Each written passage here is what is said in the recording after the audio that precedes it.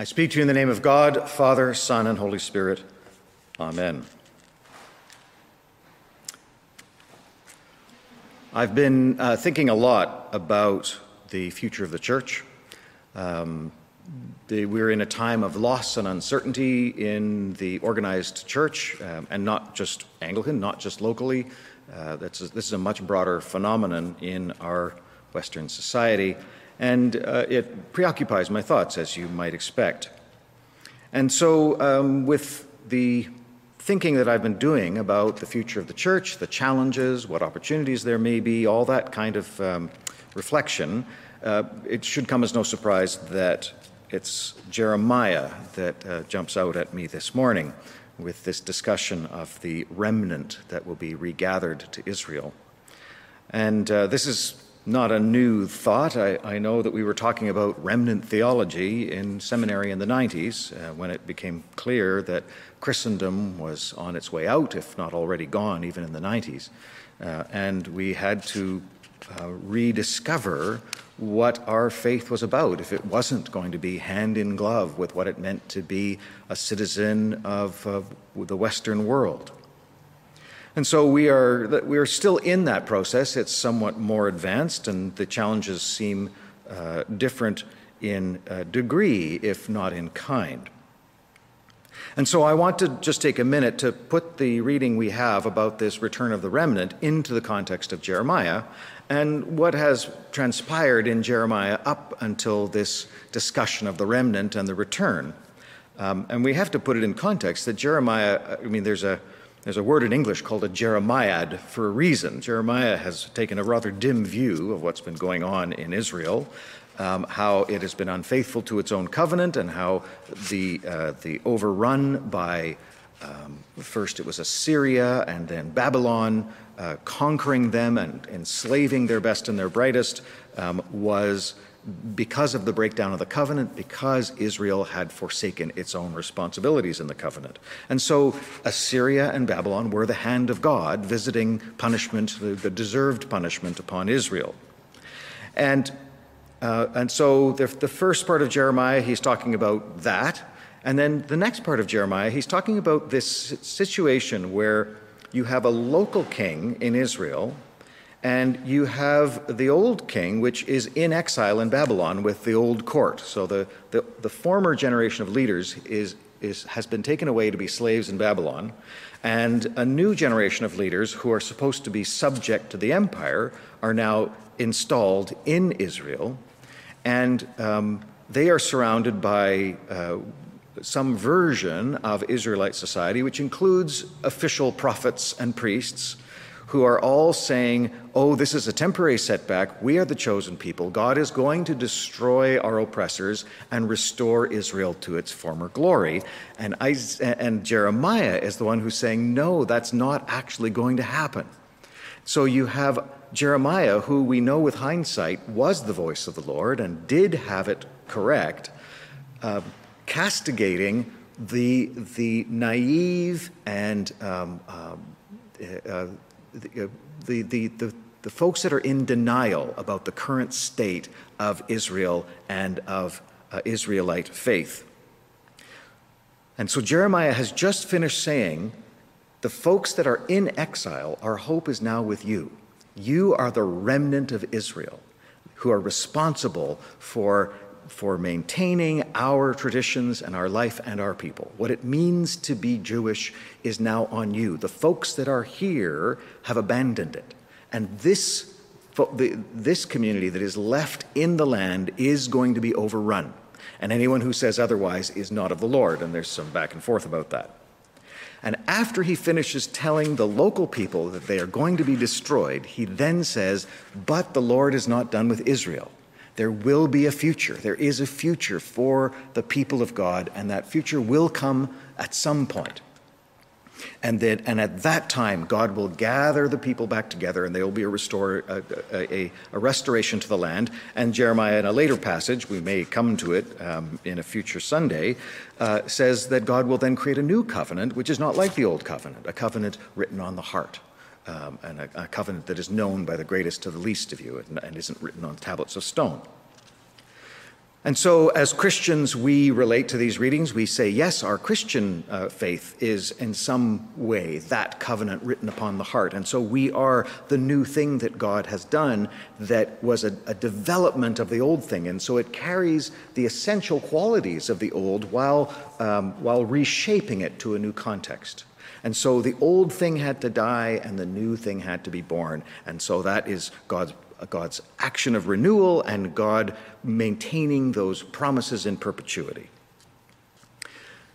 So that concept of the remnant that is being carried by a people in exile, living subject to a society that doesn't care who they are and has no interest in what they're doing and what they believe, became a very useful analogy for us in the present day looking at Christianity and society. That, some of us are old enough to remember when the word Christian meant good citizen, and good citizen meant Christian. And that is clearly no longer the case. And the crisis that we are in is a crisis of disentangling ourselves from our culture and asking, so who are we and what are we anyway? If what we are is something that is somehow distinct from being a good citizen, what is that?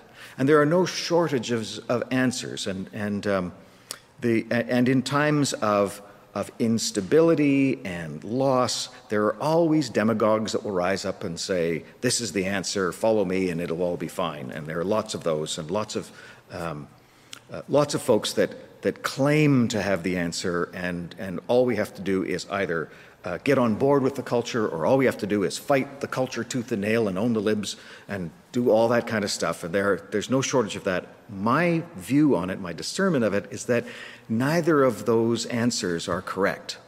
That the way forward for the people of God is not to capitulate to the culture, but neither is it to define yourself in opposition to it. I think the task for the people of God is to discern what it is that the faith is all about, and to restore that and to find the new shape of what that looks like in whatever the new society becomes. And we look back to that experience of the Israelites in exile, and we see that the Babylonian period was a period of intense flowering and development of the Jewish faith.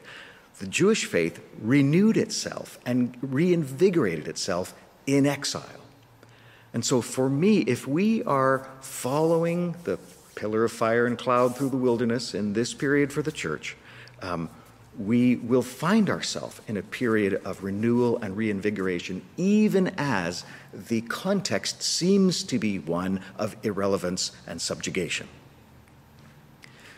So this remnant theology is, I believe, more relevant than ever. And if we are going to be the remnant, carrying what Christianity is and figuring out what Christianity is supposed to be and called to be, we have to be even more attentive to the workings of the Spirit in our community, in our faith, in our engagement with our spiritual life.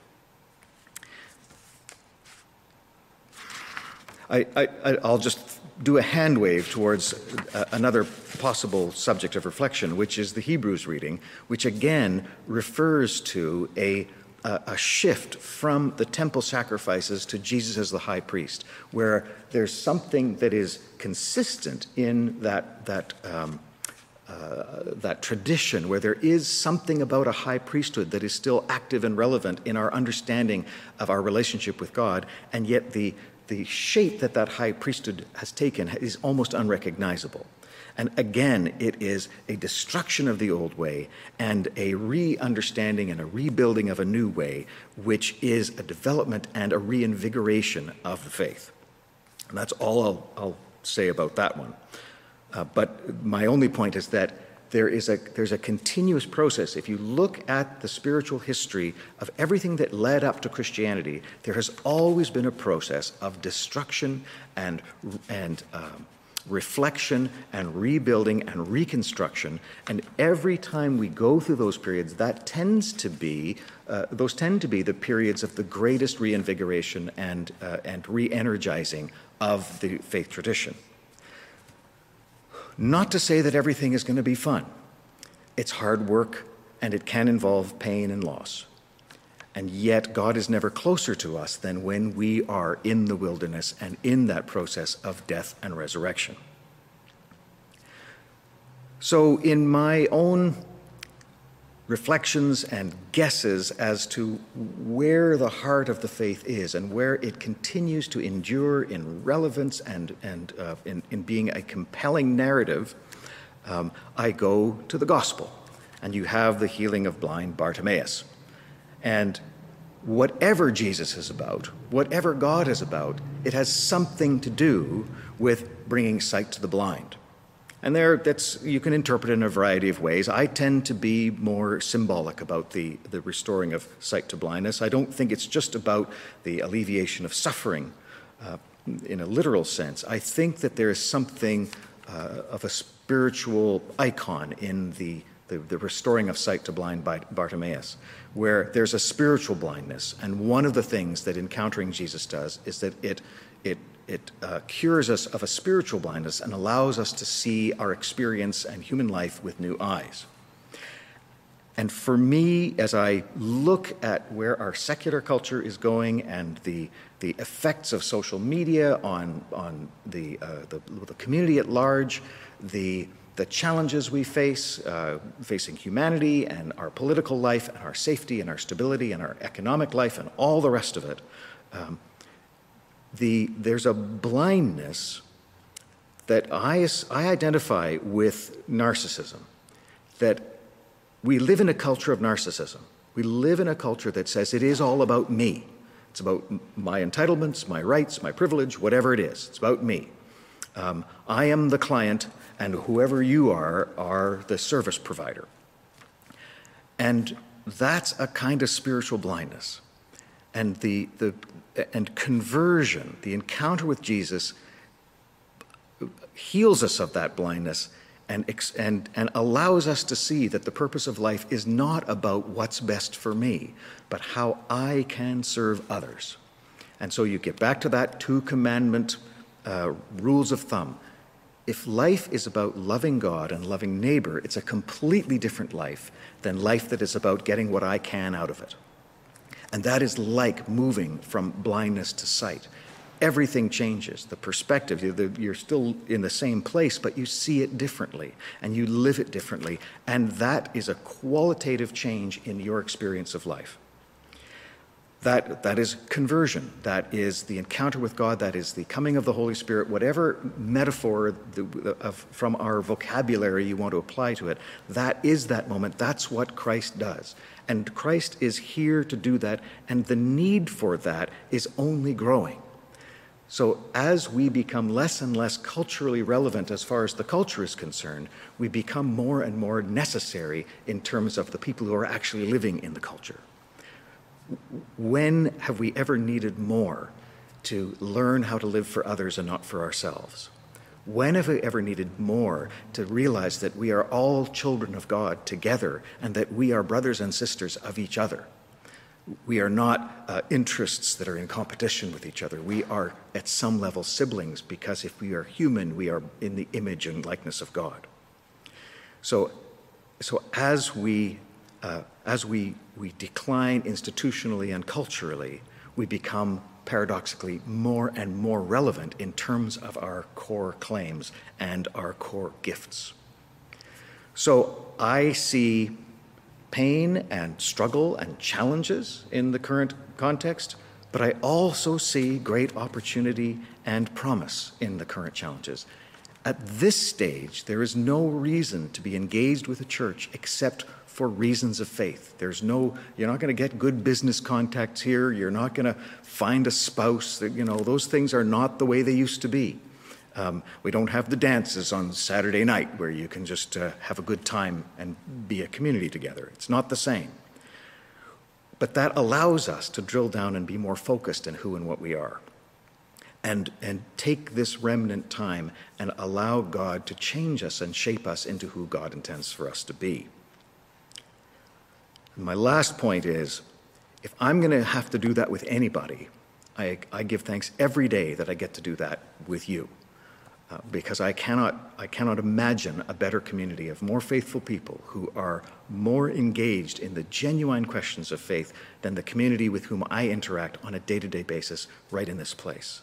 So I thank God for you, and I thank God for this opportunity to rediscover our faith anew and find out what God has in store for us as a faith, as a community of faith, and what God may be doing in each of our lives individually and with all of us together. And so, with that in mind, thanks be to God. Amen.